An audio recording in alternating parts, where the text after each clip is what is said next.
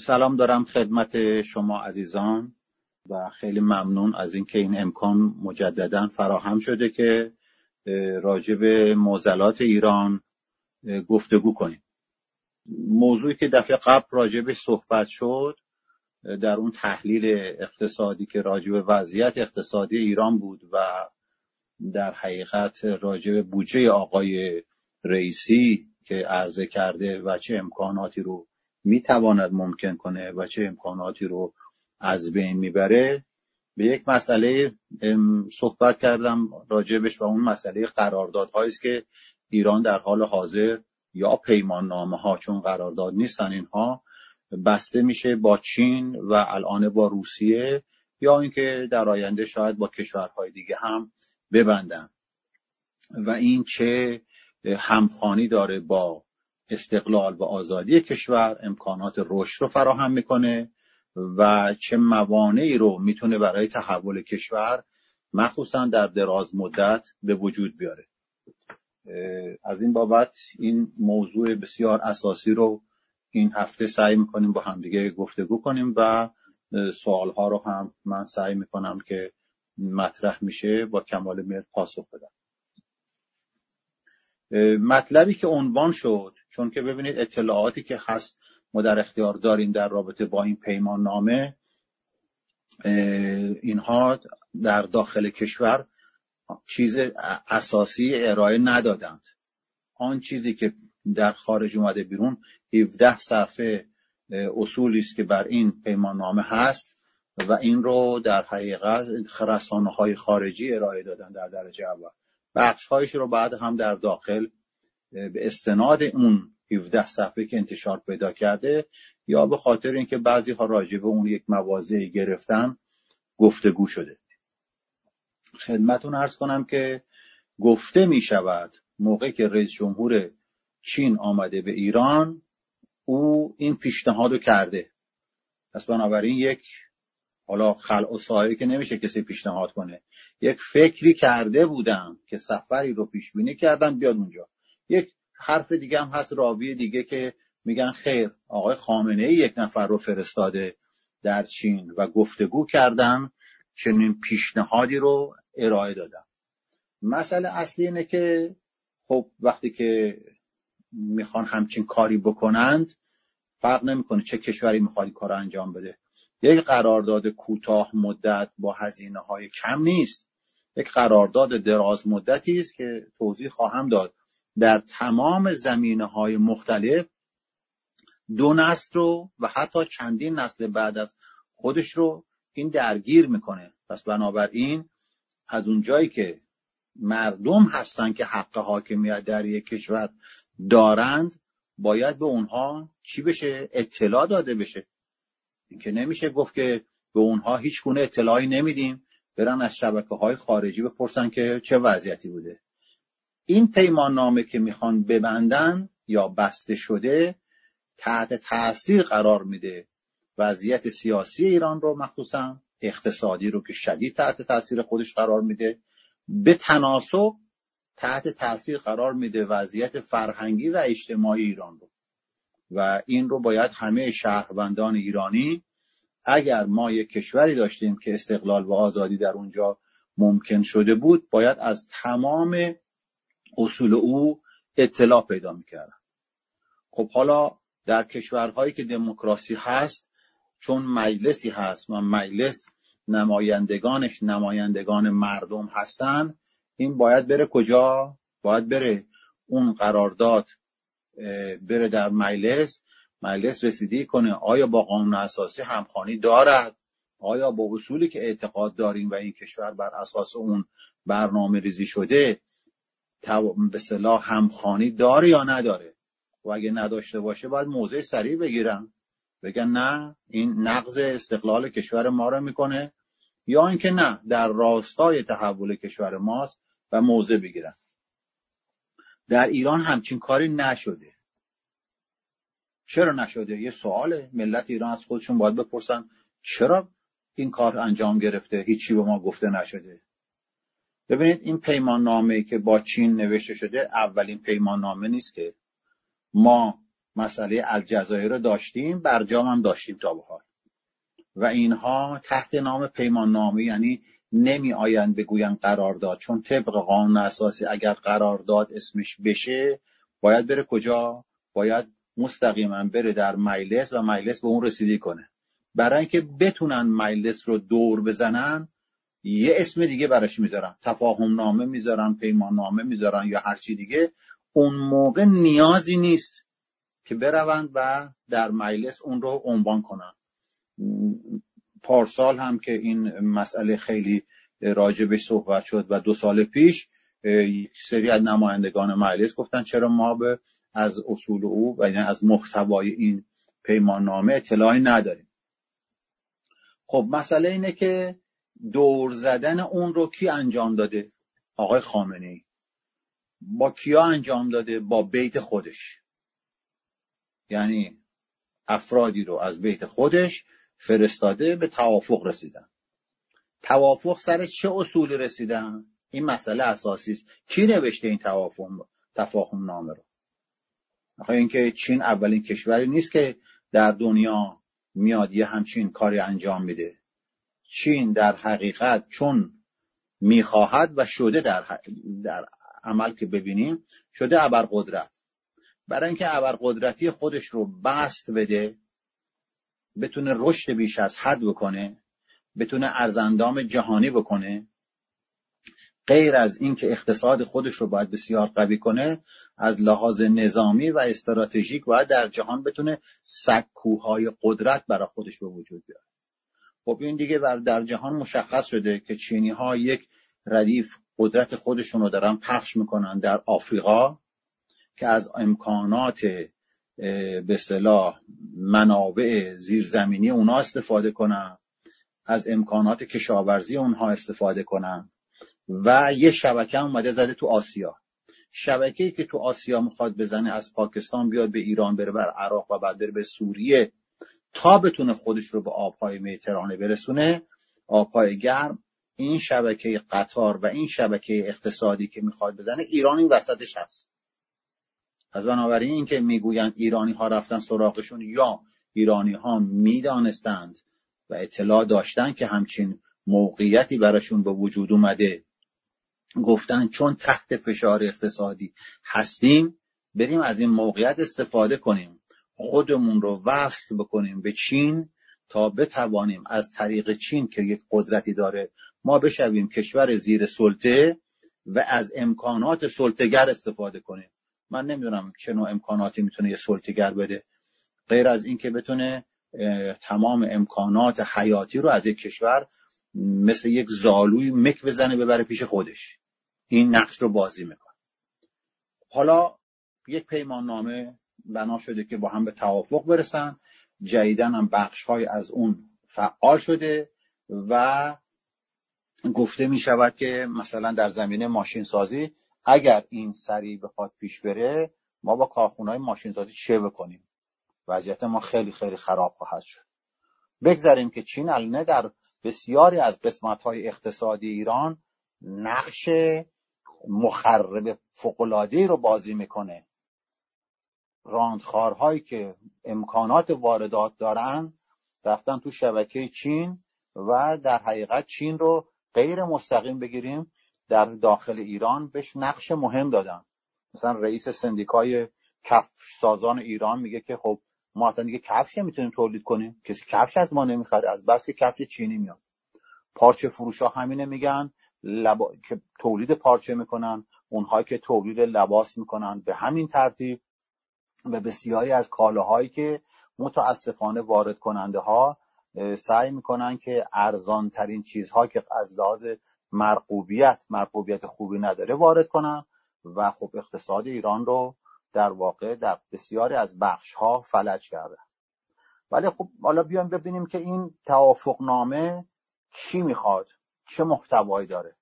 ببینید اصل توافقنامه میگه ما 25 سال با شما یک پیمانی بسته ایم که در اینجا 400 میلیارد ما سرمایه گذاری میکنیم. آن چیزی که گفته میشه سر 400 میلیارد، این 400 میلیارد رو خیلی بزرگ نمایی میکنن. سالش میشه 16 میلیارد. اولا که از لحاظ اقتصادی باید بتونی 16 میلیارد رو جذب شبکه اقتصاد بکنی. خود پول داشتنه مهم نیست، جذب شبکه کردنش مهمه.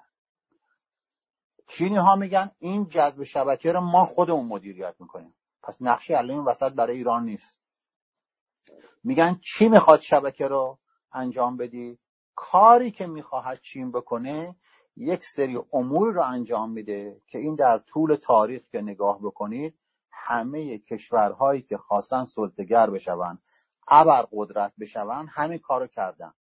میان شبکه راه درست میکنن، شبکه بنادر درست میکنن، شهرهای تولید صنعتی درست میکنن که سعی میکنم یک به یک راجع به این براتون صحبت کنم و توضیح بدم چه چیزی رو میخواد چین انجام بده تحت نام ابرقدرت و در ایران میخواد اجرا کنه. البته نمیدونم در مدت زمانی که ما داریم آیا میتوانیم به همه موارد برسیم یا نه.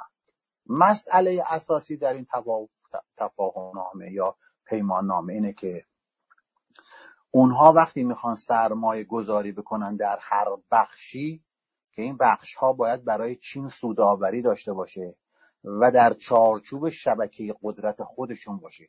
یعنی مسئلهشون دلسوزی برای ایران نیست که حالا ایرانی‌ها بگن عجب آدمای خوبی هستن، چینی ها میخوان بیان و واقعا در ایران یه کاری بکنن که ایران هم مثلا لحاظ اقتصادی وضعش خوب بشه. میگه نه، من میخواهم نفت، گاز، مواد کانی، اصل قضیه اینه، نفت، گاز، مواد کانی رو و شیلات رو و کشاورزی رو چین میخواهد برای خودش به چین ببره و برای اینکه در مقابل سرمایه گذاری که میکند مواد خام میخواد با خودش ببره. پس این در درجه اول. این هم بقیه کشورهایی هم که از انگلستان بگیرید، آمریکا بگیرید یا فرانسه یا قبل از او حتی پرتغال یا دیگران، اونها هم همین کار رو کردن. طبق این توافقنامه به اصطلاح باید که شبکه راه‌ها درست کنن برای انتقال این مواد. اون شبکه راه‌ها رو کی میخواد نظارت کنه؟ گفتن چینی ها که ما میخوان بکنه. نیاز هست به اسکله و راه. اگر به دوستان عزیز میخوام یه توجه بدم، زمان شاه هم برای اینکه بتونن واردات رو ممکن بکنن 2 تا شبکه رو، یک شبکه صادرات نفت رو سعی کردن بندرگاه براش درست کنن، یه شبکه واردات کالا بود، یعنی نفت خام میرفت، کالا از خارج وارد میشد. ایران هیچ نفتی در اقتصاد نداشت جز اینکه اندوخته های نفتی خودش رو بتونه بفروشه. بندر عباس رو کرده بودن یک بندر برای وارد کالا. بعد گفتن خب این بندر عباس که اونجا درست کردیم چه شکلی کالاها رو به کشور پخش کنیم؟ گفتن که اون جاده‌ای که به بندر عباس میره رو در عرض مدت کوتاهی در چند سال اون رو در حقیقت 2 باند عریضش کردن، به جای جاده 1 باند 2 باند عریض که کامیون ها بتونن سبقت بگیرن و یه شبکه کامیون درست کردن. بعد گفتن از لحاظ کامیون ها توان واردات اینقدر کالا رو ما نداریم. اونهایی که خیال میکنن دوران پهلوی چه دوران خوب و طلایی بوده، یه همچین وضعیت اقتصادی بسیار بدی ما داشتیم. از دیدگاه اقتصاد باید نگاه کرد. اگر از دیدگاه اقتصاد نگاه کنه، سرمایه به عنوان نفت رو شبکه خیلی خوبی درست کرده بودن بتونن صادرات کنن 6 میلیون تا 7 میلیون بشکه در روز. از اون طرف بندر عباس کششی این رو داشت که بتواند کالا بیاره و با اون جاده که درست کردن تا تهران میرفت کالاها رو برسونن. 2 تا 3 تا شبکه راههای دیگه هم ساخته بودن، مثلا بره به شرق ایران و به غرب ایران که تبریز باشه یا مشهد، در درجه اول برای اینکه بتونن حمل کالا کنن. با اینکه اون پیش به اصطلاح فکر کرده بودن که چه خواهد شد از لحاظ اقتصادی، این نوع روش جواب نخواهد داد و خب مردم در چند سالی که این روش رو پیشه می‌کردن، با اینکه قیمت نفت رو قیمت دلار رو ثابت نگه داشته بودن، با امکانی که قیمت نفت و فروش نفت براشون به وجود می‌برد، سر و صدای مردم رفت بالا، چون که قیمت‌ها پیشی می‌گرفت از درآمدی که مردم داشتن. مرتب قیمت‌ها میرفت بالا، سعی می‌کردن با زور جبران کنن. حالا برمیگردم به مسئله چین. چین هم میخواد همین کارو بکنه با ایران. نه که فقط چین میخواد، آقای خامنه‌ای که رفته پای این امضا و دولت روحانی و الان رئیسی هم توافق میکنن، همین نظر رو دارن که ما اسکله درست بشه، جاده درست بشه برای واردات و صادرات کالا. ببینید فقط نفت نیست، میگوین نفت و گاز یه شبکه داره، مواد کانی نیاز به شبکه دیگه داره برای صادرات، شیلات یک شبکه دیگه داره و اینها از همه اون مجموعه میخوان که ساخته بشه بتونن این کار انجام بدن، یعنی جاده هم درست بشه. طبق این توافق نامه اون درآمدی که حاصل میشود از صادرات و واردات نیاز به یک شبکه بانکی داره که اون شبکه بانکی رو همه کشورهای سلطه‌گر سعی میکنن شبکه بانکی رو در کشورهای خودشون درست کنن و در کشور مقابل چی بکنن؟ در کشوری که دارن مواد کانش میبرن شعباتی بزنن تا تبادلات مالی رو که جنس وارد میشه بعد به صورت کالا میخواد برگرده رو اون شبکه بانکی بتونه براشون ممکن کنه. در حال حاضر اون هم جزء قرارداد هست، اگر وقت شد به اون اصولش تک تک میپردازیم. خدمتون عرض کنم کشورهایی که میخواهن سلطه برقرار کنن، فعلا راجع به قوانین سلطه داریم حرف میزنیم. ببینید بعد یک به یکش تو قراردادها اومده. سعی میکنن یک شهرک‌های درست کنن به نام شهرک‌های تولیدی و در این شهرک‌های تولیدی کالا مونتاژ میشود برای کشوری که در اونجا نفت و گاز و منابعشو میبرن بهش کالا میدن، یه بخششو سعی میکنن در اون کشور تولید کنن ارزان بشه. بعد چون در منطقه امکان این رو پیدا میکنن که صادر کنن، بخشی از تولیداتی که مثلا در ایران میشه رو سعی میکنن به کشورهای حاشیه بفروشن. یعنی ایران مثلا بگیریم در زمان شاه انواع و اقسام کالاهای مختلف برقی رو چندین سال بود یک مجموعه در اصفهان ساخته بودن، اونجا میمد مونتاژ میشد تمام میشد و تعداد زیادی حتی زن استخدام کرده بودن. اون زمان براشون کلاس دوره میذاشتن چه شکلی میتونن سیم برق رو لحیم کنن، چه شکلی میتونن پیچ کنن و یه شبکه درست کرده بودن. کار اون شبکه این بود که مونتاژ کنه، یعنی اگر که کالاهای اصلی نمیمد نمیتونست. بقیه قسمت هم همینطور، مثلا تولید ماشین ما داشتیم، تعداد زیادی ماشین تولید میشه، ولی کار اصلی ایران در اون زمان این بود که قطعات مونتاژ بکنه، چون حمل و نقلش مقرون به صرفه بود.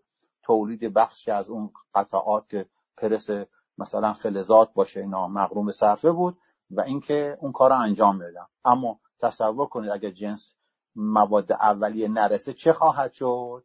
اون کشور خب اون سیستم تولیدیش میخوابه. برمیگردم پس الان میدونیم که یک سری روابطی هست که سلطه‌گر سعی میکنه فراهم کنه. چند تا اصلشو الان خدمتون عرض کردم. ولی اگه متن این برنامه همکاری 25 ساله با چین رو که اون پیمان نامه‌ای که داره بخوایم بررسی کنیم، محل اجرای این موافقت نامه یا تفاهم نامه یا این همکاری کجاست؟ در ایران است، در چین نیست. تو مقدمه اومده که محل ایران است و در این عملیات باید یک سیستم بانکی درست بشه، اقامتگاه برای چینی ها به وجود بیاد، امکان همکاری شرکت های چینی در ایران ممکن بشود و در کشور چین بانک زده میشه با ایران همکاری بشه، مثل بانک سپه که زمان شاه کار میکرد. این هم بانکی به این نوع میخوان بزنن و بعد بتونن روابط اقتصادی رو ممکن کنن. پس محل قرارداد در حال حاضر چینه، جای دیگه نیست. موضوع قرارداد چیه؟ طبق بند 2 انتقال نفت و گاز و دیگر مواد کانی و گیاهی و دریایی به چین است. این رو بند 2 میگه. بعد ضمیمه 3 داره که در اونجا آوردن دقیق و شفاف، یعنی کاملا شما وقتی این متن رو میخونید آن کسی این رو نوشته که میخواهد سلطه برقرار کنه، نه اینکه ایرانی ها برن بگن ما میخوام کشور ما توسعه بدیم. نوع دیگری شما میتونید قرارداد بنویسید. عکسشه. اونها نوشتن، ایرانی ها گفتن خب ما که باید نفتمون رو بفروشیم، فعلا هم نمیتونیم بفروشیم. ما که میخوایم مثلا طلامون رو بفروشیم یا سنگ آهنمون رو بفروشیم، فعلا مشکل داریم. چیکار کنیم؟ چینی گفته بیا من برات یه قرارداد مینویسم، میگم چه شکلی کار کنه. همه اینا رو بر اساس ذهنیت ایرانی ها که در فشار هستن از لحاظ اقتصادی، از لحاظ سیاسی در سطح جهان، اومدن رو پیشنهاد دادن. واقعیتش اینه، واقعیتش چیز دیگری نیست که بگوییم دراز مدت میخواهند رشد رو ممکن کنن. باز یه توجه میدم به شما. در زمان شاه کارخونه پالایشگاه اصفهان رو با 200,000 بشکه تأسیس کردن. 200,000 بشکه در روز تولید میکرد. این کارخانه به اصطلاح نفت رو تصفیه میکرد. ماده اولیه تولیدیش چی بود؟ مازوت بود. دومیش چی بود؟ قیر بود. میگفتن آقا بدترین جا اومدن ساختن. برای اینکه شما یه چیز تولید میکنی که در ایران مصرفش نداری، این باید میرفت به بندر عباس برای صادر شدن، چون در اون بشکه هایی که تولید میشد. خب اینا همونجا میرفتن میساختن یا در نزدیکی اونجا که حمل و نقل مقرون به صرفه بشه. در اصفهان گفتن ساخته شده. به خاطر چی؟ به خاطر که امکانات کاری بیشتر فراهم بشه. حالا چقدر ضرر حمل و نقل باید ملت ایران بدهند براشون مسئله نبود. اینکه این تولید همخوانی دارد با نیازهای جامعه، این رو به توجه نکردن. در مسئله زدن، حتی شما به وزیر دارایی ایران در زمان شاه خاطراتش که نگاه بکنید، میگه ایرادات کلی حتی به شاه گفته میشد در برای ساختن ذوب فلزات در اصفهان، ذوب‌آهن اصفهان، و ایشون نمیپذیرفت. در یک توازن قوای افتاده بود. تصور میکرد اگر این رو فعلا از چینی ها از روس ها بخریم این کارخانه را خوبه، و اشتباه بزرگ هم استراتژیک در اصفهان کردن، هم از لحاظ اینکه این کارخانه خیلی قدیمی بود سیستمش، و سیستمش اصلا اون زمان خیلی عقب افتاده بود. با این حال این قدرت شاه بود که خواهان این قرارداد شده بود. در حال حاضر هم میبینیم که این قرارداد رو آقای خامنه‌ای بیشتر از همه اصرار داره که انجام بشه. مسئله پس الان میرسیم به زمینه سوم، نفت و گاز. عرضه پایدار نفت خام به چین. دقیقاً این رو عنوان کردن، یعنی یک پایداری باید باشه، توش فاصله نیفته برای اینکه این کارو میخوان بکنن. انعقاد قرارداد همکاری در پروژه‌های بالادستی و پایین دستی در صنعت نفت ایران با شرکت‌های توانمند چینی. توانمند رو کی انتخاب کرده؟ چینی ها عنوان میکنن با عنوان صفتی که دادن. در بند دیگه میگن مشارکت در ساخت و تجهیز مخازن ذخیره سازی نفت و فراورده‌های نفتی در ایران، چین و سایر نقاط جهان. یعنی اگه بخوان صادر کنن به کشورهای دیگه، ایرانی نه چینی باید سرمایه گذاری کنه، ذخیره سازی بکنه، مخازن بزنه، امکانات حملش هم فراهم بکنه تا چینی اون رو از او بگیره. مشارکت در احداث توسعه ظرفیت خطوط انتقال انرژی ایران، از جمله خطوط لوله نفت، گاز، فراورده‌های نفتی و شبکه برق. یعنی یه انرژی دیگه ما احتیاج داریم که بخوایم همه امکانات رو ممکن کنیم، گفته شبکه برق. حالا خیلی جالبه، چینی ها میگن خب شما شبکه برقتون خیلی ضعیفه. در حال حاضر هم که از ضعف‌های عمده‌ای که ایران وجود داره مسئله شبکه برق ایران هست که تولید ارزشی که میکنه یک کارخونه برق باید 60% باشه. بسیاری از کارخانه‌ها 25 تا 30% مثلا ظرفیت تولید دارن، و اینها چون که کارخانه‌ها عمر بالای 40 سال دارن مشکل دارن. میگن که خب باید این شبکه‌ها به اصطلاح روش تحلیل کردن که کمبود داره. چینی‌ها همین کارم خود ما هم کردیم. من هم در قسمت باد و انرژی خورشیدی رفتم تحقیق کردم که ایران کمبودهاش چیه، از کجا میتونه برطرف کنه. چیلی ها 100% این کار رو انجام دادن. چرا؟ که میگه مشارکت در احداث، توسعه ظرفیت خطوط انتقال انرژی ایران، نه خدمتتون عرض کردم، افزایش صادرات محصولات پتروشیمی ایران به چین و همکاری در تولید برق و کود و زباله‌های شهری.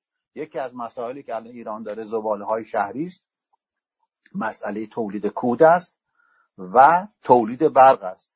میگه خب اگر من بخوام که برات این کار رو انجام بدیم، بتونیم محصولات ببریم، ما نیاز به انرژی داریم، این انرژی رو این شکلی برات برآورده میکنم. پس نمیاد در حقیقت بگه که من اون 16 میلیارد رو سرمایه گذاری میکنم برای شما. میگوید من سرمایه گذاری میکنم که بتونم امکانات بهره‌مندی از اون سرمایه گذاری داشته باشم که نیازهای من رو برطرف کنه. شما هم اون پول رو به من چه شکلی پس میدید؟ با مثلا شمش فولاد، با شمش آلومینیوم، با دیگر به اصطلاح موادی که معادنی که میبرن و نفت و گاز و تولیدات پتروشیمی. ببینید ما تولیدات پتروشیمی در صد آخر نیست، اولین مرحله است که گرانولی تولید میکنیم. پس کارخونه‌های در جهان میتونن اینو از خودکار گرفته تا وسایل آشپزخونه گرفته تا هر کالایی که بگید چند هزار کالا از او تولید کنن و باز ما ماده خام در اختیار اون شرکت‌های به اصطلاح چینی قرار میدیم. تو ضمیمه بند الف ضمیمه دوم اومدن تأمین امنیت بلند مدت انرژی. پس کی باید تأمین کنه؟ چینی که نمیکنه، ایرانی بکنه. واردات نفت خام از ایران در ضمیمه الفش گفتن چین وارد کننده نفت خام، بازگشت سرمایه‌گذاری در بخش نفت، سرمایه‌گذاری در نفت و پتروشیمی و صنایع سنگین که برای حمل و نقل احتیاجه و کشاورزی. یکی از مسائلی است که چین در سطح دنیا میره زمینای مرغوب کشاورزی رو میگیره، برای اینکه یک کشوری که 1 و چند میلیارد جمعیت داره نیازهای کشاورزیش خودش نمیتونه تأمین کنه، حتی تولیداتی میکنه در کشورهای آفریقایی برای اینکه در شبکه جهانی تولید مواد غذایی نقش عمده رو بازی کنه. خب این بلا سر کشور ما هم خواهد اومد. مثلا بگیم در ایران مارچوبه تولید کنه که نیاز کشور نیست، ولی برای صادرات چینی که تولید میکنه خوب باشه. بعد در این بند آورده شبکه‌های هوشمند دانش بنیان، برق، ارتباطات، راه‌های زمینی و دریایی و هوایی. و بنابر ضمیمه دوم تأمین گاز برای پاکستان و چین و این رو باز هم در ضمیمه بند سوم این رو باز چیکار میکنن؟ توضیح همین مطلب رو میده. ببینید چه شرکت های اینجا نقش دارن. اصلا هنوز هیچ حرفی از ایران نیست که ایران چقدر نقش داره.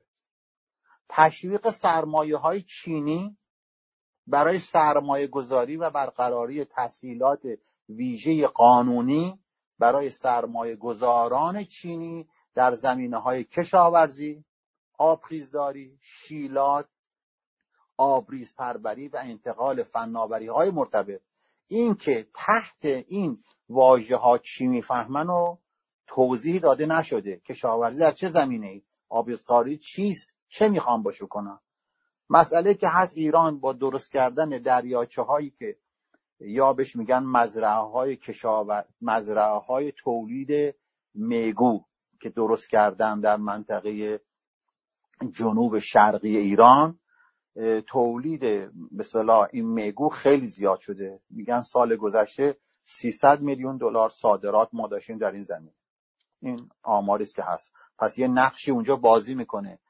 آبی که در اون منطقه جذر و مد میشه وارد این مزارع کشاورزی میشه که بتونه آب تمیز وارد مزارع بشن، آب کثیفی که تولید شده، ضایعاتی که تولید میکنه میگو رو بتونه با خودش ببره به دریا.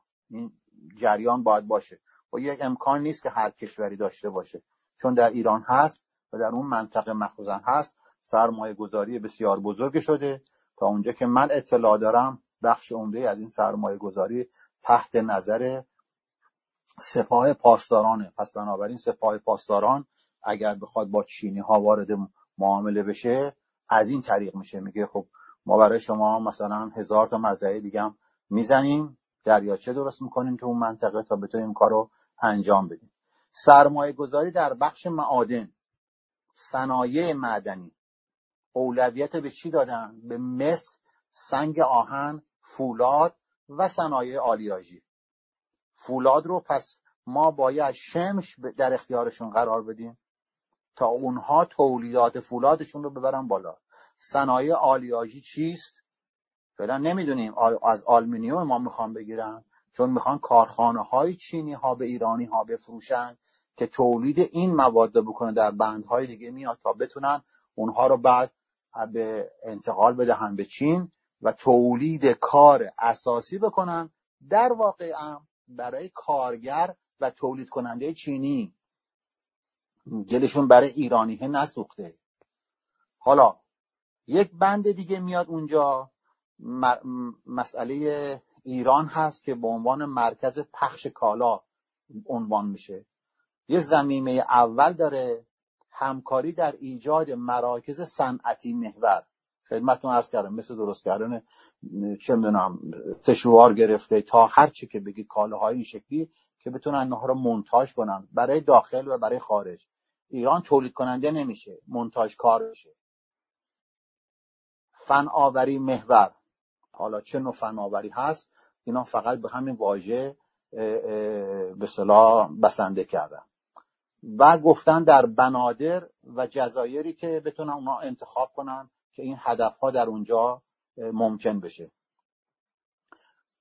صادرات خدمات و کالاهای مشترک به کشورهای منطقه.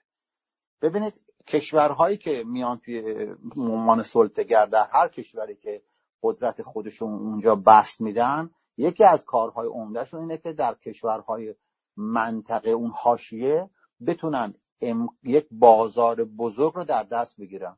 یک کشور میکنن کشور پایه، بعد اون کشورهای منطقه رو سعی میکنن بهش جنس بفروشن. پس بنابراین نه فقط ایران از این برخوردار میشود که بتونه به اصطلاح ما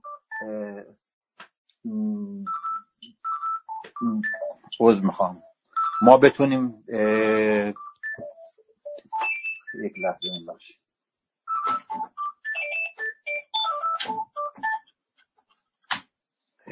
نه اینکه ایران بتواند خودش تولید کننده و صادر کننده باشه، بلکه بتونه نقش بازار محوری رو در منطقه ایفا کنه و این کار رو در حقیقت این نقش رو به ایران دادن.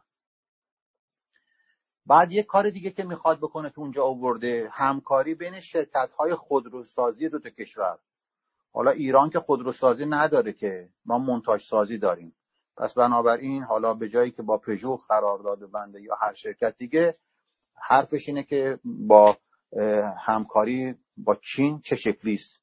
کالاهای چینی از این به بعد میاد تولید میشه، پس ما یک وابستگی علاوه تکنولوژی به اونها را هم از این به بعد پیدا خواهیم کرد. حتما در صنایع مختلف پیدا میکنیم، از جمله خودروسازی. البته گفتن که این دوتا همکاری که میشه، مسئله اصلیشون اینه که انتقال فناوری و تولید مشترکه. حالا واقعا آیا میایم روی سر تولید مشترک انتقال تکنولوژی و انتقال به اصطلاح اندیشه بدهند با هم دیگه تا بتوانند یک کار خلاقانه جدیدی رو عرضه بکنن؟ فعلا راجع به اون صحبتی نیست. مشارکت در ساخت پالایشگاه، صنایع پتروشیمی، فولاد، آلومینیوم. من تعجب میکنم چرا چند تا چیز دیگه کنارش نذاشتن. یکی که اساسی است که در این متن اومده، مسئله مس هم هست. مس جزء مسائل اصلیشون بوده. چرا مس رو به صورت حداقل شمش نخواستن؟ یا اینکه میخوان بشود به صورت شمش ببرن، صحبت نشده به این صورت، یا اینکه خاکش رو میبرن براشون مناسب تره. همینطور که الان با چینی ها یه قرارداد دارن که خاک ایران رو میفروشن، اون خاک طلا رو، و این میره. هیچ کس هم نمیدونه که این خاک طلا، من که پیدا نکردم، به چه میزانی است، به چه قیمتی است، چقدر در اون خاک طلا هست، با چه ارزشی قرارداد بسته شده، هیچ کس اطلاع نداره، فقط میدونن که با چینی ها نوشته شده. ساخت پالایشگاه در چین و کشورهای دیگر. خب این در کشورهای دیگه که میخواد ساخته بشه، نمیدونم حالا مثلا یک کشور رو مثال بزنیم، این رو اگر چینی ها میخوان بسازن، جز اون 16 میلیارده که میبرن سرمایه گذاری میکنن، ایران چه نقشی پیدا میکنه؟ چرا نفت خام ایران میره اونجا پالایش میشه؟ چرا در ایران نباید این امکان رو به وجود بیاریم که مثلا از نفت که چند هزار منسوجات مختلف میتونیم داشته باشیم، اونها رو بتونیم عرضه کنیم؟ راجع به این هم صحبتی نشده. ببینید زیر مجموعه های اینها کاملا ناشفافه، هر گونه سوء استفاده بخوام بکنن میشه باش کرد. مسئله اصلی برای ایران این بوده که من نفت نمیتونم فعلا بفروشم، ماهی 560,000 بشکه تا 520,000 بشکه میتونم بفروشم.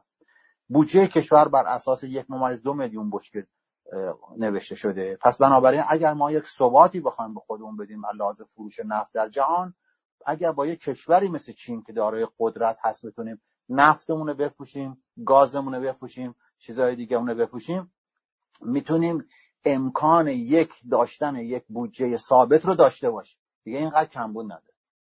این ته دلشون سر این وقتی متن میخونید همین نمیرسونه. یه وابستگی کامل، پیش فروش منابع. برای چینی چیه؟ به ارزان ترین قیمت هر چی که دلش میخواد به دست آورده.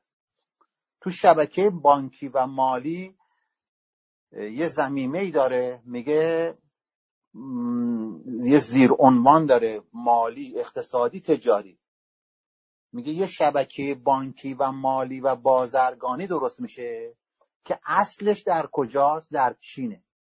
این شبکه مالی یه شبکه بیمه باید داشته باشه که اون شبکه بیمه باز در اختیار چینی هاست. خب پس بنابراین شبکه بانکی درست میشه، مراکزش در اونجا، شعباتش در ایرانه. کار اصلیش چیه؟ انتقال سرمایه است. برای این خرید و فروش کار رو آسان کنه، نخوان جای دیگه دور بزنن، بشه مستقیم این کار رو انجام داد. در یه بند دیگه میاد میگه تسهیل اجرای توافقات پیشین با مؤسسات تأمین اعتبار چین. حالا این تأمین اعتبار اگر ایرانی ها خواستن به چه شرایطی است، آیا باید برای سود بدهند، به چه صورت میدن، اینا هیچ کدومش مشخص نیست. بررسی مداوم تأمین اعتبار طرح‌های عمرانی، ایجاد یک شرکت تجاری مشترک، ایجاد شعبه‌های بانکی. اینها شعبه‌های بانکی رو بعد توضیح میده در اون شهرک‌هایی که تحت نظر مثلا جزء برنامه نظرشون هست که اون شهرک‌های تولیدی باید انجام بگیره، بیشتر موضوع نظرشون هست که در اون قسمت باید بشه. حمایت از همکاری و مشارکت بانک سرمایه گذاری در توسعه زیرساخت آسیا و صندوق جاده ابریشم در طرح‌های سرمایه گذاری در مناطق آزاد و ویژه اقتصاد ایران. شما فکر کنید که یه شرکتی دارید یا در منزل شما، شب خوابیدی، صبح بلند میشید میبینید یه کسی برای شما تصمیم گیری کرده، بخش‌هایی از خونه شما رو میفروشن از قالی و بقیه اجناسی که شما دارید و با این یک تصمیماتی گرفتن که همسایه بتونه ساختمانش 5 طبقه ببره بالا. یه همچین وضعی است که اینا درست کردن. یعنی مجموعه سرمایه هایی که یک کشور دارد که نه مال یه نسله، مال نسل های بسیاریه. شاه هم یک کشور 30 میلیونی تا 35 میلیونی در روزهای آخر رو 6 میلیون 7 میلیون تا 9 میلیون بشکه نفت میفروخته و بعد به جیب بسیاری از آدم ها میرفته در چارچوب اون قدرت حاکم. براشون هم مهم نبوده که اقتصادی باشه. در یک بررسی من به این رسیدم که در زمان شاه قوانینی برای صادرات وجود نداشته در زمینه تولیدات کشاورزی اینا، چون صادراتی نمی شده. همیشه یه مشکلی داشتن. هرچی قوانین بوده برای واردات کالا بوده.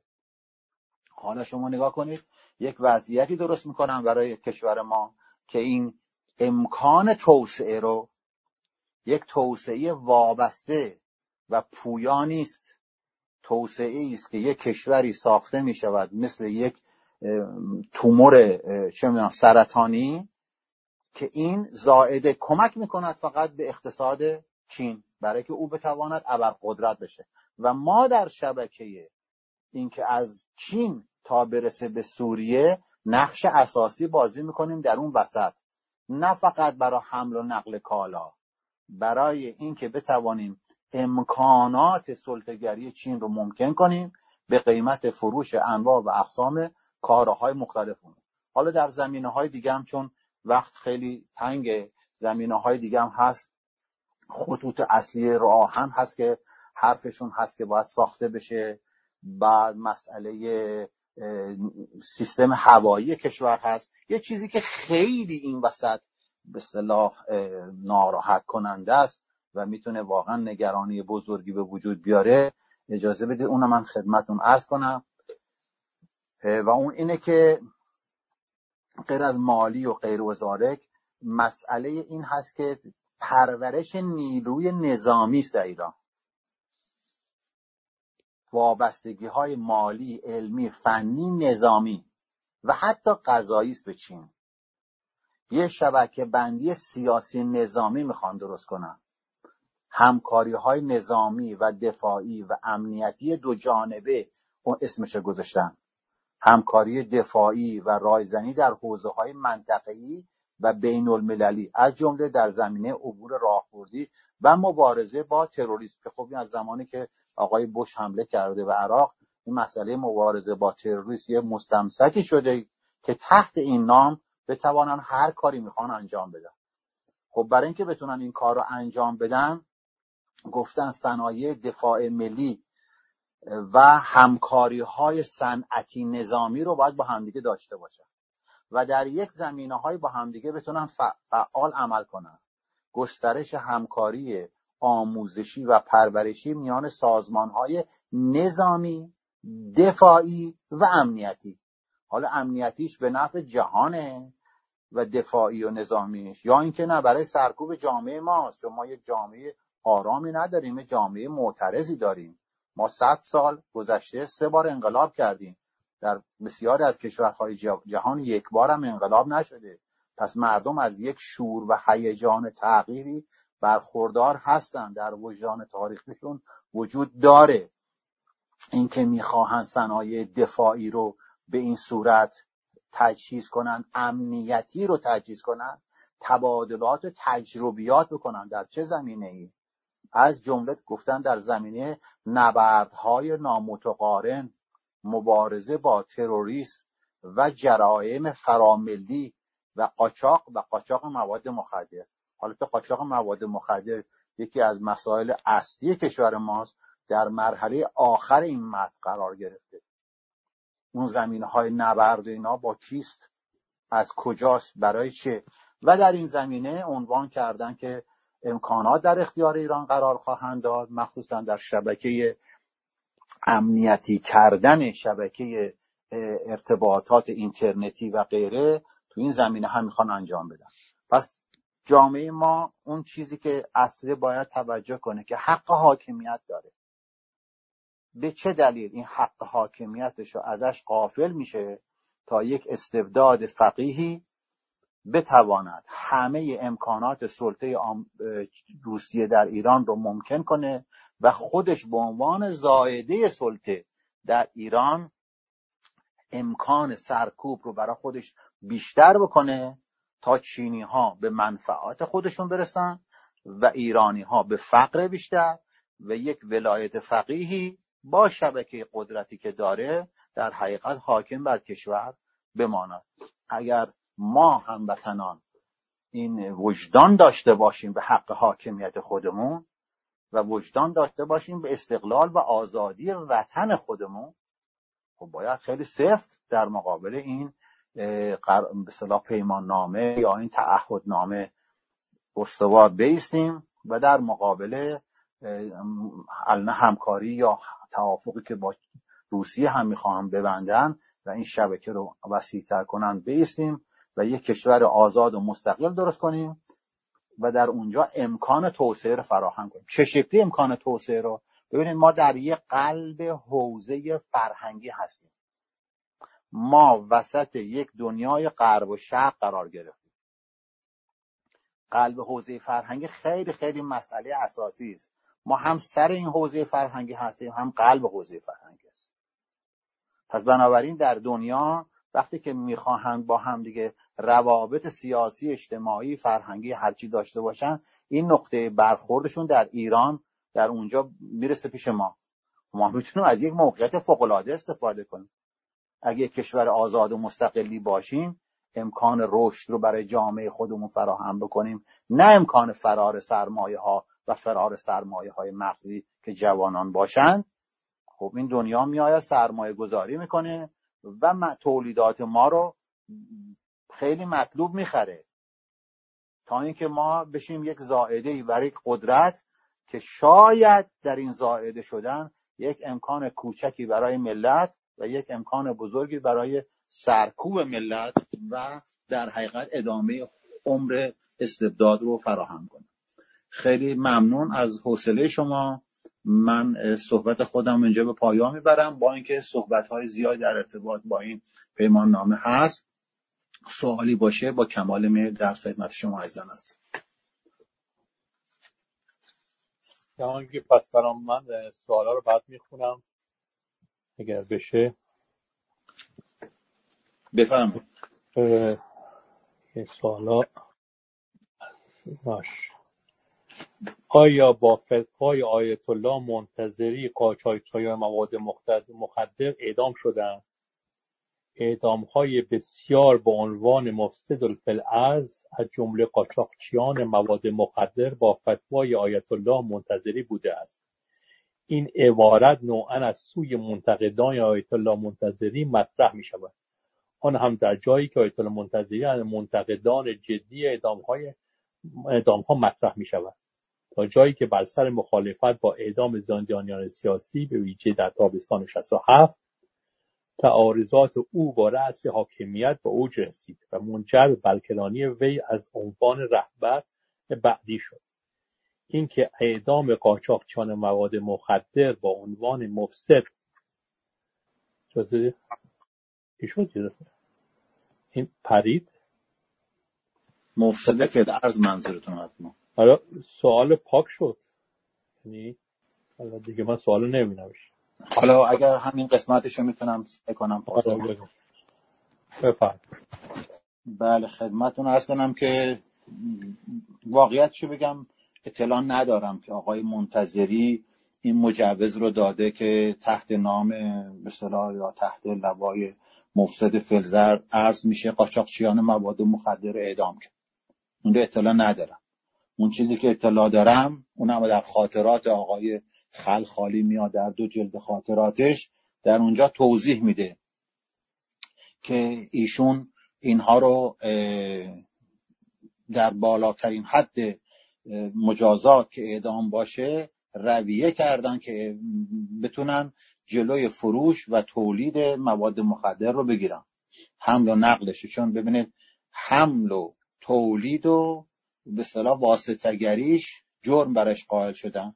اول هم گفتن 3 گرم هروئین، بعد گفتن 30 گرم هروئین، چون دیدن نمیشه این شکلی که خب همه رو باید اعدام کنن. بعد گفتن هر کسی به اصطلاح مواد مخدر خودش داره برای استفاده شخصیش بهش حکم اعدام نمیدیم، مجازات‌های کوچیک میدیم یا اصلا مجازات بهش نمیدیم. این کارو کردن. اینکه آیا به نام آقای منتظری بوده خبر ندارم. اینکه قرار بود آقای خلخالی وقتی مسئول میشود برای مبارزه با مواد مخدر، ایشون حق نداره که خودش صادر کنه. حق نداشت. ایشون فقط بنا بود که مبارزه بکنه با اینکه قاچاقچی‌ها رو بگیرن و اینا رو تحویل به اصطلاح قوه قضاییه بده. متاسفانه آقای خلخالی خودش حکم صادر میکرد، خودش اعدام میکرد و دادگاه‌های چند دقیقه‌ای داشت، مخصوصا در زمینه مواد مخدر. اون که آیا آقای منتظری همچین فتوایی داده من اطلاع ندارم. حالا من در خاطراتش هم که خودش میگه تا اونجا که یادم هست هم چیزی ندیدم. اون چیزی که خیلی روش آقای منتظری اصرار کرده و ضد قانون بوده در لحاظ قانون جزایی اینه که وقتی به کسی حکم اعدام میدن، حکم از بالا دیگه نمیتونه بره اینو بگه که نه این حکم رو برمی‌داریم. ایشون مفتخر است که 2000 نفر یا بیش از 2000 نفر کسانی که حکم اعدام بهشون داده بودن رو اینا رفتن 2 مرتبه اون پرونده ها رو رسیدگی کردن و اون حکم اعدام رو از اونها گرفتن و اونها رو نجات دادن از مسئله اعدام. البته به موضوع امروز ما هم این سوال رابطه نداره، ولی خب من تا اونجا که اطلاع داشتم این رو توضیح دادم. بفرمایید. سوال بعدی میپرسن که آیا نباید که برای مبارزه با این خیانت فروش کشور و نابودی منابع ایران با هر دو جناح نظام ولایت فقیه اهم از اصلاح طلب و اصولگرا مبارزه نمود؟ بله طبیعی است که شما وقتی استبداد هست دیگه طبقه بندی نداره که شما بگید که مثلا من مبارزه میکنم با کلیت این نظام که همچین قراردادی رو رفتن نوشتن. این دیگه مهم نیست که آقای ولایتی رفته پای قرارداد یا کسی دیگه رفته باشه از طرف بیت رهبری یا هیئت. شما کل اون رو میبرید زیر سوال که این تمامیت ارضی کشور ایران رو به خطر انداخته، وضعیت اقتصادی ایران را کاملا بحرانی خواهد کرد، ایران رو به فروش خواهند گذاشت. 2 قسمت این شبکه همکاری میکنن. یکی این که آقای خامنه‌ای و بیت او هست و سپاه هست و همه تندروهای نظام، اینها خب میخوان برای قدرت ماندن از به هر چیزی دست میزنن. یکی اصلاح طلبها هستن که به عقیده من توجیه میکنن این استبداد رو، میگویند بخش‌هایی از این قانون اساسی وجود دارد که امکان میدهد یک تحولاتی را ممکن کرد. آقا جان میبخشید مثل شما یک دوستی دارید یا هر کسی بگیم هست که این هر روز مورد کتک خوردن قرار میگیره، مورد تجاوز قرار میگیره، بگیم امید داریم هوای تهران بهتر بشود، ایشون به سرش بزنه بره پیکنیک تجاوز نکنه. این اصلا با عقل جور در نمیاد. چه اصلاح طلب باشه، چه اصول گرا باشه، چه هر کسی دیگه باشه، تحت هر نامی بخواهد تمامیت ارضی کشور رو به خطر بندازه، ایران رو زیر سلطه استبدادهایی مثل چین یا هر کشور دیگه ببره، خب سخت باید باشه ایستاد رو افشا کرد. کاری که ما میکنیم طبق این اصول. حالا این اصول کی نوشته مهم نیست، اون که باید در یک ایران آزاد اینا پاسخگو باشن به ملت. چرا یک کشور رو به حراج گذاشتن؟ و من هیچ گونه به اصطلاح روی خوشی برای اصلاح طلب هم ندارم. زمانی که ایشون تصور میکنه تحت نام اصلاحات میتواند با آینده نسل‌های آینده بازی کنه و ایران رو به رایگان در خدمت یک کشور سلطه‌گری مثل چین بگذاره. بفرمایید. البته خیلی از این اصلاح طلبها از کسایی بودن که در زمان کودتا علیه انقلاب نقش اساسی داشتن. بله اون هم هست. چرا این رژیم مستقیم نرفته از چین وام با سود بگیره و به جای زیر بار یک رژیم مالی بسیار خفتبار رفته؟ آیا این سرمایه‌های چینی راه نجات این رژیم هست؟ ببینید راه نجاتش، ما اول میخوایم نگاه کنیم یه همچین قراردادی که نوشته میشه طبق اصولی که ما بهش اعتقاد داریم که باید حقوق انسان در او رعایت بشود، حقوق طبیعت ایران رعایت بشه، حقوق اقوام ایرانی، حقوق ایران به عنوان عضو جامعه جهانی و حقوق شهروندی، اینها باید در اون قوانین، در هر پیمان نامه، در هر چیزی که نوشته میشه باید رعایت بشه. نقش طبیعت ایران کجاست تو اینجا؟ هیچ نقشی توش نیست. تو اینجا اصولی که میخونه طبیعت رو به هر چی تخریب کنه هیچ اشکال توش نیست. خب این ایراد داره. این 2 این آنچه که مربوط است به تمام نسل‌های آیندگان رو امروز میفروشن. خب این حق آیندگان چه خواهد شد داره ضایع میشه، باید به اون رسید. به چه قیمتی برای جامعه ایرانی این داره به فروش میره، این اموال و این قرارداد هیچ مشخص نیست. پس ضد همه حقوق نوشته شده. دومی که استقلال و آزادی وطن رو زیر علامت سوال میبره. خدمتتون عرض کردم که اینها میخواهند که سیستم اطلاعاتی، نظامی، امنیتی و سرکوب رو کاملا قوی بکنن. برای چی؟ برای که اون سیستم جدید پشتیبان سرمایه های چینی در ایران باشه. یک. دومی که هر کسی هم تو کشور هر گونه مخالفتی خواست بکنه بتونن سرکوبش کنن. راه نجات نمیتونه باشه برای نظام. برای ملت که حتما نخواهد بود. برای ملت نخواهد بود. حالا ما به تجربه دوران شاه نگاه کنیم، فروش بیش از حد نفت و دادن کالا، عمر مثلا دوره پهلوی رو اگه برفرض مثلا باید 20 ساله باشه کرده 30 سال. درست، به خاطر اینکه اونها هم سعی کردن این رابطه رو برقرار کنن. حالا همین کار رو میخواد دولت آقای خامنه‌ای بکنه و چون اگه نگاه کنید آقای خامنه‌ای تاج رو از سر شاه برداشته به شکل عمامه سر خودش گذاشته. یعنی 40 ساله، یه روز دو روز نیست، چون بر هست و نیست کشور حاکم است و هر نوع کاری بخواد بکنه از بالا دست میکنه. طبق قانون اساسی هم اجازه رو داره ها. طبق قانون اساسی سیاست‌های اقتصادی، سیاست‌های داخلی و سیاست خارجی و سیاست جنگ در اختیار ایشونه.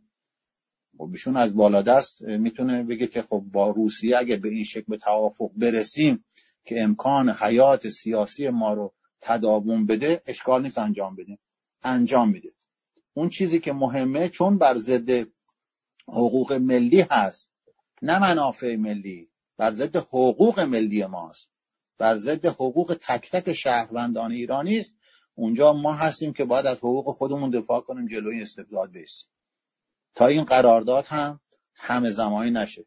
ببینید 2 دوره این ایران به صورت ملی عمل کرده و زیر بار استبدادهای خارجی نرفته، افشا کرده است. یک دوره مصدقی است که این کارو کرده، یه دوره اول انقلاب است که دوره آقای بنی صدر. آقای بنی صدر تمام قراردادهای یک طرفه دوره شاه با شرکت‌های خارجی و کشورهای خارجی رو، اینها رو همه رو برداشت. در دوره که داشت خودش و این امکان رو داشت یک طرفه لغو کرد. چرا؟ چون به ضرر اقتصاد ایران بود، به ضرر منابع ایران بود و ملت ایران. این توانایی رو داشت، این کار رو انجام داده. متاسفیم که بسیار بسیار سانسور می شود، هم دوره مصدقی هم دوره بنی صدر. هر دو سانسور میشه که چه امکان بزرگی رو که امکان داشت، یعنی برای ملت به وجود اومده بود، ما یک تحولی رو ممکن کنیم، این رو جلوش گرفتن و هر آنچه که سانسوره به سلام میکنن که ملت ندونن که چه اتفاق افتاده. ولی خب حق ملته که اینها در یک محیط آزادی امکان رشد رو براشون فراهم کرد و ما امکان شکوفایی داشته باشیم. ببینید خود سرمایه نیست که امکان شکوفایی برای کشوری میاره. مثلا یکی به من بگه که من به تو 10 میلیون یورو میدم که تو رشد به وجود بیاری. خب من تا طرحی نداشته باشم، برنامه‌ای نداشته باشم، تزی نداشته باشم، آدم‌هایی که اون تز و برنامه رو ممکن بکنن نداشته باشم، فضای اون رشد رو فراهم نکنم، که خب رشدی به وجود نمیاد. خود سرمایه یه عامله. به نظر من از همه اینها مهمتر در هر رشد اقتصادی اون داشتن اندیشه است و کسانی یا کسی که اعتقاد داشته باشد به عملی کردن اون. برای هر مدیریت اون اصل اساس اونه تا بتونه ممکن کنه. خب اینا الان شما در ایران بگید چند تا آدم داریم که در زمینه سیاسی به دنبال همچین تفکری هستن؟ هر کی هم باشه حذفش میکنن. پس سرمایه های چینی اگر می آید نه برای این است که ملتی رشد بکنه، برای این هست که تا آنجایی که امکان داره امکان خورد و برد داشته باشن. یه بخشش هم طبیعی است در استبدادها پخش میکنن بین راندخاران و خب این ادامه حیات برای اونها ممکن میکنن. میتونه تأثیر داشته باشه ولی نه تأثیر پایدار. شما نکنید یه جنبش معلمین این رژیم رو لرزونده چون شعاراشون خیلی اساسی است، و یه جنبش کشاورزان در اصفهان. خب فکر کنه جنبش کشاورزان در اصفهان، نه در اصفهان، در 10 شهر ممکن بشه. پدر جد چین هم نمیتونه جلو ملت رو بگیره. و این ملت میان خودشون رو آزاد میکنن. بعد ما نیاز به اون دولت ملی داریم که یک جمهوری رو ممکن کنه در حقوق مداری طبق اون قانون اساسی که پیشنهاد کردیم به ملت ایران. البته قرار من با جمع شما این بوده که اون قانون اساسی رو تحلیل کنیم. فعلا 2 جلسه گذشته رو پرداختیم به این وضعیت اقتصادی. امیدوارم در جلسات آینده به این مهم هم حتما بپردازیم و اون توضیح بدیم که در یک دولت حقوق مدار که یک قانون اساسی داشته باشد، بر اساس حقوق 5گانه، یعنی حقوق انسان باید رعایت بشود، حقوق طبیعت رعایت بشود، حقوق شهروندی که حتما باید رعایت بشود و حقوق اقوام ایران و حقوق ایران به عنوان عضو جامعه جهانی، یعنی روابط ما تغییر ساختار پیدا کند. ما با کسی در دنیا جنگی نداریم. ما میخواهیم یک وطن آزاد داشته باشیم، مستقل، اتفاقا پشتیبانی کنیم از کسانی که میخواهند اونها هم آزاد و مستقل باشند، نه که اونها میخوان جنگ افروزی کنن و جنایت کنن. و در این زمینه بتونیم امکان رشد کشور خودمون رو فراهم کنیم. شدنی است، 100% شدنی است. ساده است، ساده نیست، از این بابت که همگان باید در او شرکت بکنن. از بالا نیست که تغییر بدی، از پایین است. این جامعه باید خواهان این تغییر باشه و در این تحول نقش داشته باشه. ما هم میکوشیم که به جامعه هشدار بدیم همیشه که شما این توانایی رو دارید. داره این وطن ما، ملت، دروغ نمیگیم بهشون، حقیقت رو میگیم. این توانایی رو ایرانی ها دارن، فقط فضای تحول ازشون گرفته شده. این فضای تحول رو باید برگردون تا اینکه ایران تحول کنه. اون زمان خب با چین هم میشه همکاری کرد، با بقیه کشورها میشه کرد، اما در راستای اینکه یک در مقابل یک، نه چه میدونم یکی اونها به ما میدن امکانات، 10 تا ما به اونها میدیم که احساس نوکری به ما بده. نه، ما یه آدم‌هایی داریم فوق‌العاده خلاق در کشور ما، باید بتونن یک مجموعه خلاقیت رو ممکن کنن و کشور رو از این مصیبت نجات بدن. بفرمایید آقای رفیع. دولت مجلس را دور زده است. جناب عالی فرمودید که دولت مجلس را دور زده است. به نظر من دولت و مجلس و تمام اعضای حکومت همه یک دست هستند و همه زیر نفوذ بیت رهبری می باشند. بنابراین مجلس هیچ نقشی در تغییر این قرارداد یا پیمان نامه نمی تواند داشته باشد، چون مجلس آزادی ندارد. از اینکه مجلس آزادی نداریم با شما هم نظرم. برای اینکه وقتی نمایندگان مجلس میخوان انتخاب بشن، این نمایندگان باید یه شرایط خاصی داشته باشن. اول اینکه ذوب شده در این نظام باشه، ذوب شده در ولایت باشن در حقیقت، و محوریت قدرت رهبری رو بر کلیت جامعه بپذیرن. اگه نپذیره که خب این چه نماینده است؟ بر فرضم که ته دلش اعتقاد نداشته باشه، در عمل تو اون مجلس باید مطیع عمل کنه. با این حال سوال اینه که چرا اینا نرفتن به مجلس بگن؟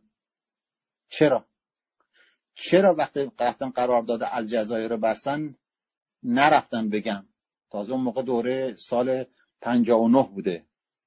از حزب جمهوری که رفتن و تعهد سپردن 9 میلیارد پول ایران رو تعهد که سپرده بودن، 12 میلیارد رو گذشتن، خوردن، رفت سود پولش هم ندادن به ایران.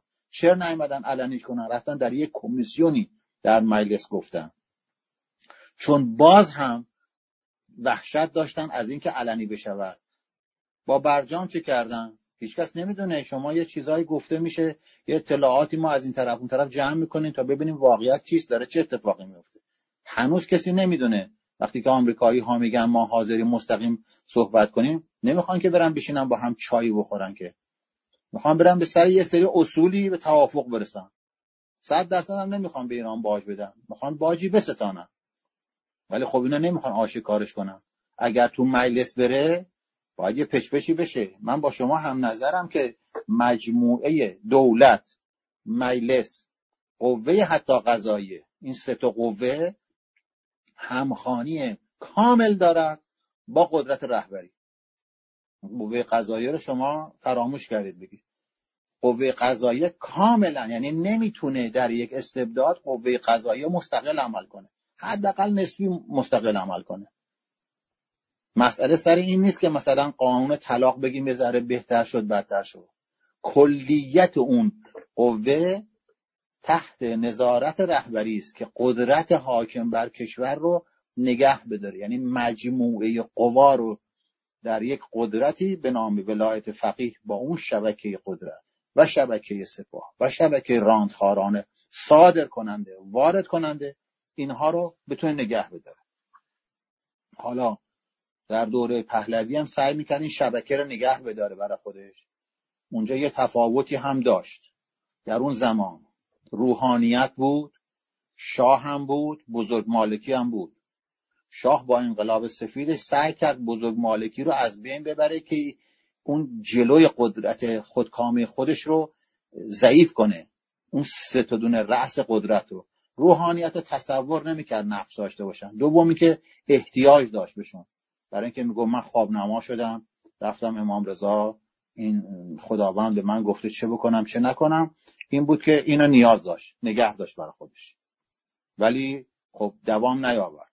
اینها این شبکه رو همه رو با هم نگه داشته، اون سه تا دونه پایه دولتی رو به اضافه روحانیت رو به اضافه رهبری رو به اضافه صادر کننده وارد کننده و نظامی رو یه شبکه کردم. سعی میکنه اینها رو منسجم نگه بداره، سعی میکنه، ولی خب با اینکه سعی میکنه مردم اعتراضات هم میکنن. معلمی میگن که معلم داد بزن حق تو فریاد بزن. و اینو نمیگفتن 10 سال پیش 5 سال پیش هم نمیگفتن. حق خواهی یه مجموعه است که جامعه میخواد، ولی با شما هم نظر هستم که اینها یک مجموعه هستن. سعی میشود این مجموعه رو با هم به اصطلاح در هم تنیده استوار زیر قدرت رهبری که آقای خامنه‌ای باشه و ولایت فقیه باشه اینها رو نگه داشت که نکند یه موقع خراب شه وضع. حتی اصلاح طلبها در چارچوب این سیستم امکان حیات دارن، یه ذره بخوان اعتراض کنن حذف مطلقاً، با اینکه در حال حاضرم کنار گذاشته شدن ولی نه کامل.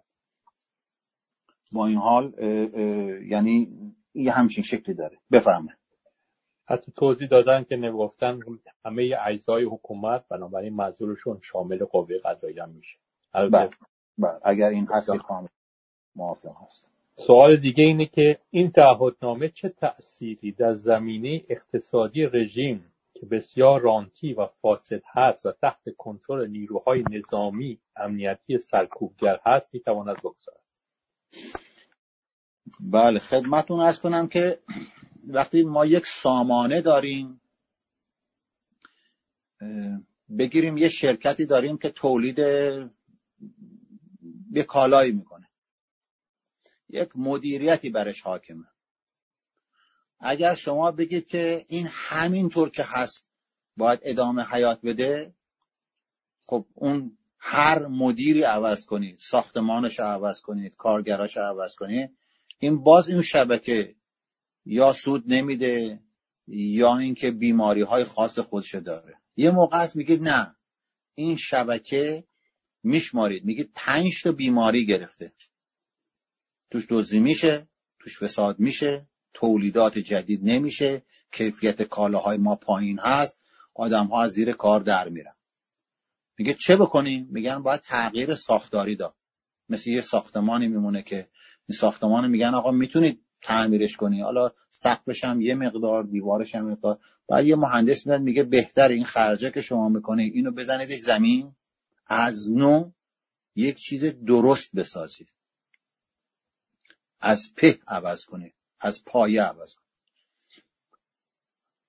چین برای اینکه بتونه شبکه خودش رو در ایران مستقر کنه باید باج بدهد به اون کسانی که شما میگید که اینا مشکل زا شدن، یعنی اون سیستم و سامانه رو نگه بداره. بخشی از این سامانه رو به نفع خودش باید عوض کنه، یعنی بگه خب من به شرطی میام این کار رو میکنم که شما هم بمونید که این سهم خودم هم ببرم. مثل که فردا یه دزد خیلی گنده‌ای تو ایران پیدا بشه، راندخوار خیلی بزرگی، بگن شما از کجا اومدی؟ بگه ناراحت نباشید سهم شماها رو میدم. میگن خب بزنم بخوره، چه اشکال داره سهم ما رو میده. چین به شرطی میاد یا امکانشو بهش میدن بیاد که اونها سهم بدن. بعد چینی ها تو این زمینه خوب بلدن خودشون که چه شکلی باید سهم دیگران رو بدن. یکم فرق میکنن. مثلا اگه آلمانی ها برفرض یا فرانسوی ها بخوان قرارداد بندن، یکم تو این مسائل چونه زدن و ران دادن بقیه بخورن یکم براشون شاید سخت‌تر باشه، با اینکه اینها هم میکنن ولی سخت‌تر براشون. چینی ها خیلی سریعتر راه حل براش پیدا میکنن، یا روس ها که بتونن شبکه راندخاری حاکم بر ایران رو نگه دارن. اون شبکه باید بماند تا چینی بتونه بیاد و یه سهمی هم به اونها از این بده، وگرنه اگه بخواد تغییرات ساختاری بده که چین که این امکان سیاسی رو نداره در ایران، خب اصلا اونا حاضر نیستن باش وارد معامله هم بشن. خدمتتون عرض کردم سیستم نظامی و امنیتی و اینترنتی رو میگن تغییر بدهیم، کارهای مشترک انجام بدیم تو این زمینه. یعنی تکنولوژی هایی که چینی ها دارن میگه من به ایرانی ها میدم تا این سامانه‌ای که در ایران هست بماند، تا ما هم بتونیم مواد خام ببریم، شما هم یه مقاله یه ذره‌ش هم شاید گیر ملت ایران بیاد که به نظر من گیر نمیاد، ولی خب شاید بگیم مثلا اگه چند تا شهرک زدن 100,000 نفرم مثلا 200,000 نفرم در کل کشور کارگیرشون بیاد، بعد بگیم که ماشین هایی که تولید میشه شاید یه تغییر داده بشه. ولی اینا کوتاه مدته. دراز مدت مثل یه بیماری میمونه. این بیماری رو میشه با یه درمان های کوچیک کوچیکی یه ذره رنگ و رویی هم به آدم بیمار بدی، ولی دراز مدت امکان مرگش رو هم فراهم میکنه. بفهمه. میگن آیا فکر نمی کنید که قوه های مجریه مقننه قضاییه را قوه چهارم پنهان در این رژیم و در تمام رژیم‌ها که قوه پولی و مالی است اداره می‌کند؟ به عنوان مثال آیا همین قوه قوی‌تر پولی و مالی نبود که سبد پولی آقای بنی‌سر رو تحمل نکرد؟ و ببینید طبیعی است که شما وقتی یک پدیده رو میخواید مثلا اون رو تجزیه تحلیل کنید، پدیده های دیگه رو نباید فراموش کنید. مثلا نقش بازار رو نمیشه فراموش کرد. و بازار هم یه مجموعه است دیگه، از عمده فروش هست، وارد کننده، صادر کننده، پخش کننده، این واسطه های مختلف، اینا یه نقشی بازی میکنن در اقتصاد. تولید کننده داخلی یه نقشی بازی میکنه، وارد کننده های کالا یه نقشی بازی میکنن، به اضافه این که آدم هایی که این وسط با یه شماره تلفن میلیاردی درآمد دارن، اینا نقش بازی میکنن. اینا یه شبکه. بعد این شبکه به یه جایی وصله که اون شبکه قدرته، یعنی با شبکه سیاسی در ارتباط هستن، با شبکه نظامی هم در ارتباط هستن، با شبکه قوه قضاییه هم در ارتباط هستن. برای اینکه بعضی اموراتشون رو بتونن انجام بدن با نماینده های مجلس هم سعی میکنن وصل بشه. و بالعکس اونهایی که در شبکه سیاسی هستند سعی میکنن با آدمهایی که پول دستشونه وارد میکنن، صادر میکنن، فلان کنن، اونها هم برن با اونها رابطه برقرار کنن. اونهایی که در شبکه نظامی هم هستن همین کارو میکنن. اینا رو از هم نمیشه جداش کرد. آره این وسط سرمایه است که به دست میاد از طریق مختلف، شکل‌های مختلف، قدرت هست که در اختیار اونها هست و حق کشی است. انواع و اقسام حق کشی‌ها که در کشور میشه. یعنی فقط به خاطر رسیدن به سرمایه نیست، سرمایه یه قسمتشه. به قول یک نفر میگه که کسانی که خیلی به سرمایه های بزرگ میرسن، خود سرمایه نیست که بهشون لذت میده، داشتن قدرت بهشون لذت میده. میکوشد که به این قدرت رو نگه داره، نه اینکه سرمایه بیشتر. مثلا طرف بگین در ایران 1000 میلیارد داره، حالا 1002 میلیارد باش چیکار میکنه؟ یا 1050 میلیارد. اون 2 میلیارد یا 50 میلیارد دیگه در مقابل 1000 میلیاردی که داره تأثیری تو زندگیش نداره. اون شبکه قدرتی براش خیلی مهمه که با یک افتخار میگه رفتیم فلانجا، آقای کیه جلوی پای من بلند شد. براش خیلی مهمه که فلانی مثلا چه شکلی به این برخورد کرد. اون تشخص طلبی خود قدرت است. آقای خلخالی رو برید کتابشو بخونید، خاطراتشو، یا حتما خوندید، نگاه کنه چه شکلی راجع به اعدام آدم ها میگه. چه شکلی میگه که ما اعدام میکنیم و تعزیر میکنیم. آقای بنی سعد مخالف است با اعدام و تعزیر و به تعزیر میگوید شکنجه. او تفاوت شکنجه و تعزیر را نمیداند. افتخار میکنه که من کشتم، کسی هم نتونست جلو منو بگیره. نه، کسی نتونسته بگیره، چون اول کتابش توضیح میده حکمم را از امام گرفتم. او وارد شبکه قدرت شده، شبکه قدرت برای نیاز به قدرتی که داشته و اون که باید سلطه پیدا کنه بر جامعه با اعدام، حکم رو داده دست خلخالی، یه آدم بی سواد آدم کش، و او رفته عمل کرده. واقعیتش اینه، امکان سلطه قدرت رو فراهم کرده آقای خلخالی، ولی لذت این برده از قدرت. بعدم که بهش گفتن با اون تریاکایی که گرفتی میگی اینم چند هزار تن تریاک و چی گرفتم چی کردم، گفت برید پیدا کنید. یه دفعه هم گفت که با پولش رفتیم شهرک ساختیم. گفتن شهرک رو کجا ساختی؟ گفت برید شهرکش رو پیدا کن. بعد اتریشی ها عنوان کردن که تانکر مواد مخدر اومده بوده تو اتریش که توی شبکه پخشش کنن و معلوم شده که این تانکرها دولتی هستن، یعنی شبکه دولت پشته، تحت نظر اختیار آقای خلخالی بوده. چه شکلی از اون انبارا خالی شده، جابجا شده، رفته تو دنیا فروخته شده. اینا اون شبکه هست. این به اصطلاح قوه ها و نیروهایی که در یک سامانه فاسد میشن به خاطر ادامه حیات خودشون از هم مثل غذا به هم قرض میدن. حالا بگیم این سامانه رو میکنیمش سالم، به جای رهبر قدرت طبق اون قانون اساسی که ما پیشنهاد کردیم و انشالله توضیحش خواهیم داد، اینه که اونجا بیایم این محوریت قدرت رو برمیداریم. به جای اینکه یه آدم قدرت داشته باشه، یه دین داشته باشه، یه مرام قدرت داشته باشه، میگیم نه دین وجود داره نه مرام وجود داره. هستن اونها، هر کسی حق داره دین و مرام خودش داشته باشه، بلکه اون قانون اساسی بر اساس برقراری حقوق هست، 5 دسته حقوق خوبه و امکان رشد رو فراهم میکنه. پس به جای تفویض قدرت از شبکه رهبر به بقیه اجزای خودش، همه دارای حق برابر میشن. شما ببینید چه جهشی میشه در جامعه از لحاظ رشد اندیشه و رشد اقتصادی، و بعد اون سرمایه یه بخش خیلی کوچیکشه که اینقدر هم در کشور سرمایه تولید میشه، اونا رو در جهت خدمت تولید که بندازید سریع امکان تحول ممکن میشه. یکی دیگهش اینه که وقتی امنیت برقرار کردی تو اون شبکه، دیگه سرمایه احتیاج نیست فرار کنه بره کشورهای دیگه. حالا بیشترین مقدار خانه‌هایی که در ترکیه فروخته میشه به ایرانی‌ها فروخته میشه. خب اینا این سرمایه‌ها داخل ایران میمونن، چون در ایران امنیت نیست فرار میکنه، سرمایه میره، آدماش هم باش میرن، نه میمونن، با اون سرمایه امکان تولید میکنن. امیدوارم که پاسخ داده باشه. از لحاظ ایدئولوژی این حکومت چین با اون حزب کمونیست خود که همه چیز را تحت کنترل خود دارد، واقعا چه قرابتی میتونه با ولایت فقیه خامنه‌ای با ایده ضد تمدنی که داره تبلیغ میکنه دارد؟ آیه بچه به اصطلاح مشترکاتشون چیه؟ این قراردادی که مینویسه، چین نفت میخواد، گاز میخواد، منابع مختلف میخواد، معادن میخواد ببره.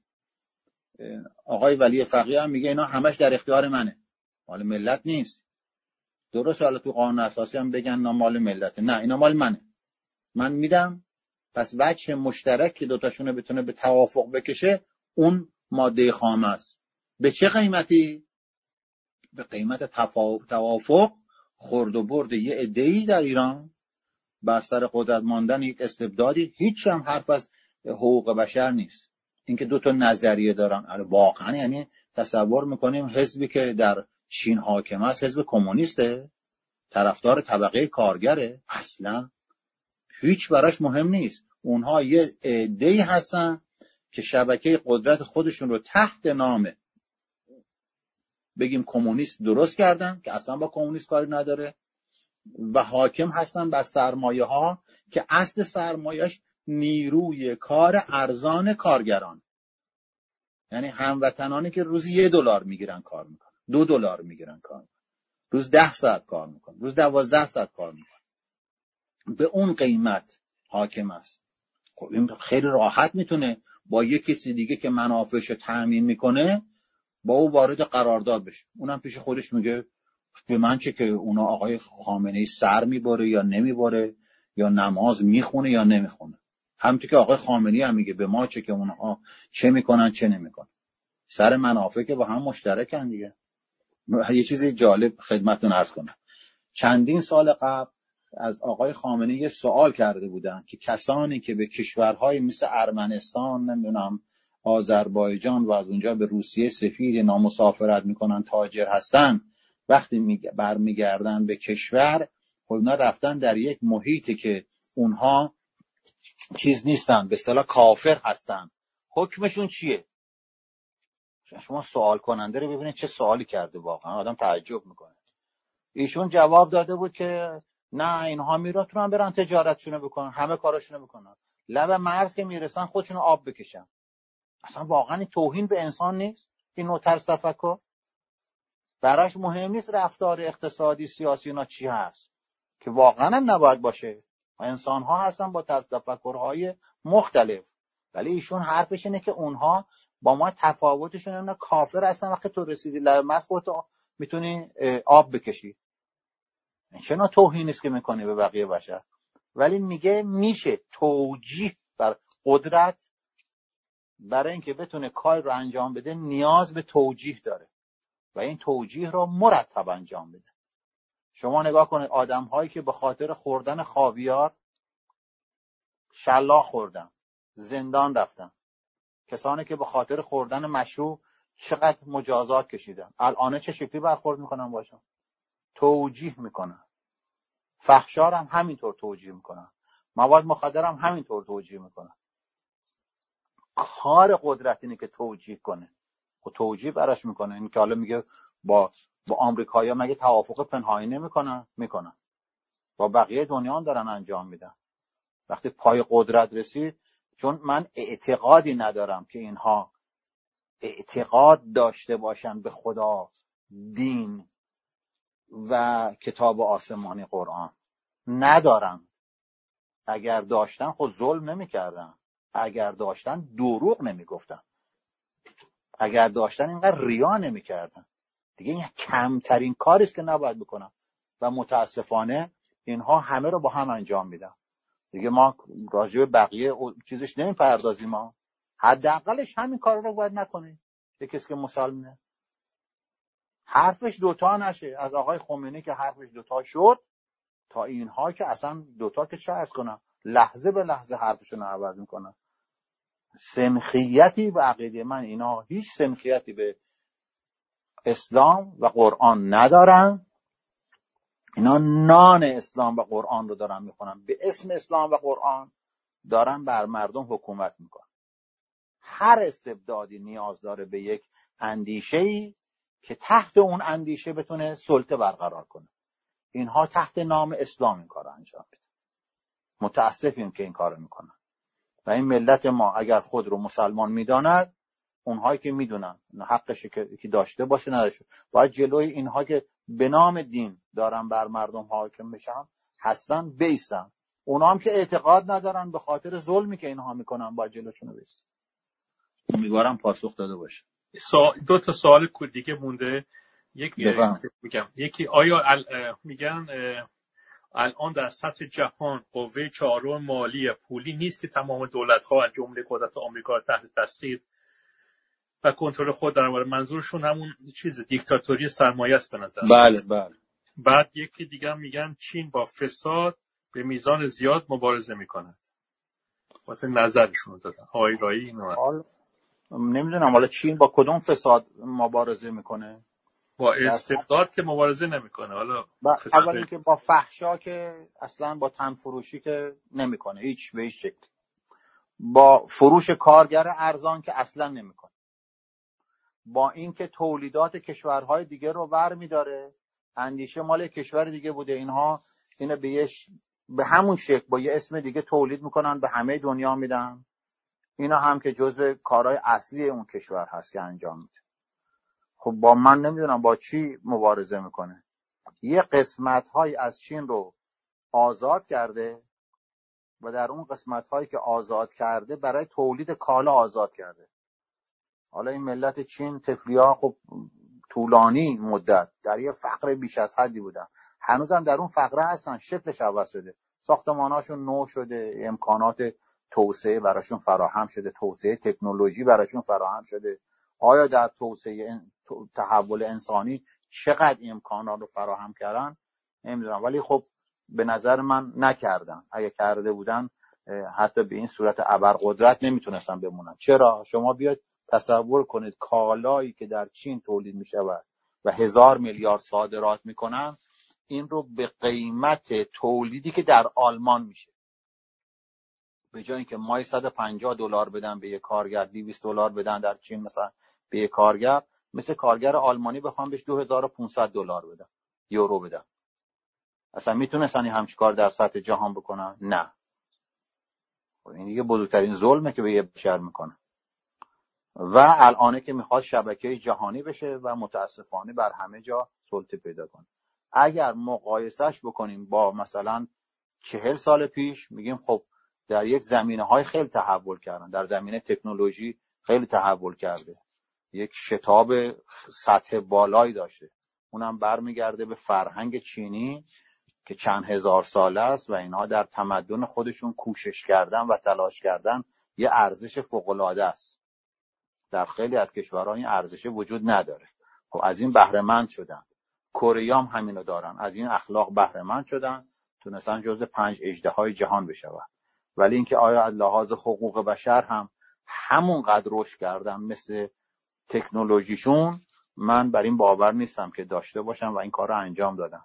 نه، نکردن این کارو و امیدواریم که یک تحول اساسی هم در ذهنیت خود چینی ها بشه که یک مقاومتی بکنن در این بی‌عدالتی که بر سر اونها میره، تا اونها هم به حقوقی که دارن برسن. سوالات تموم شد دیگه. خیلی خیلی ممنون.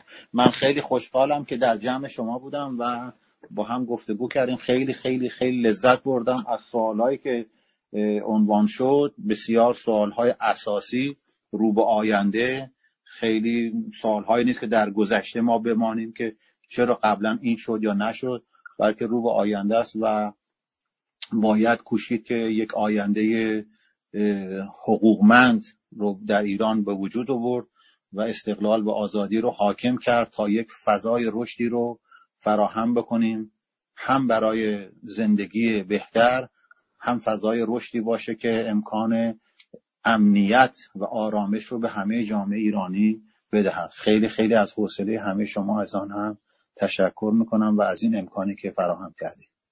شب همه شما بخیر.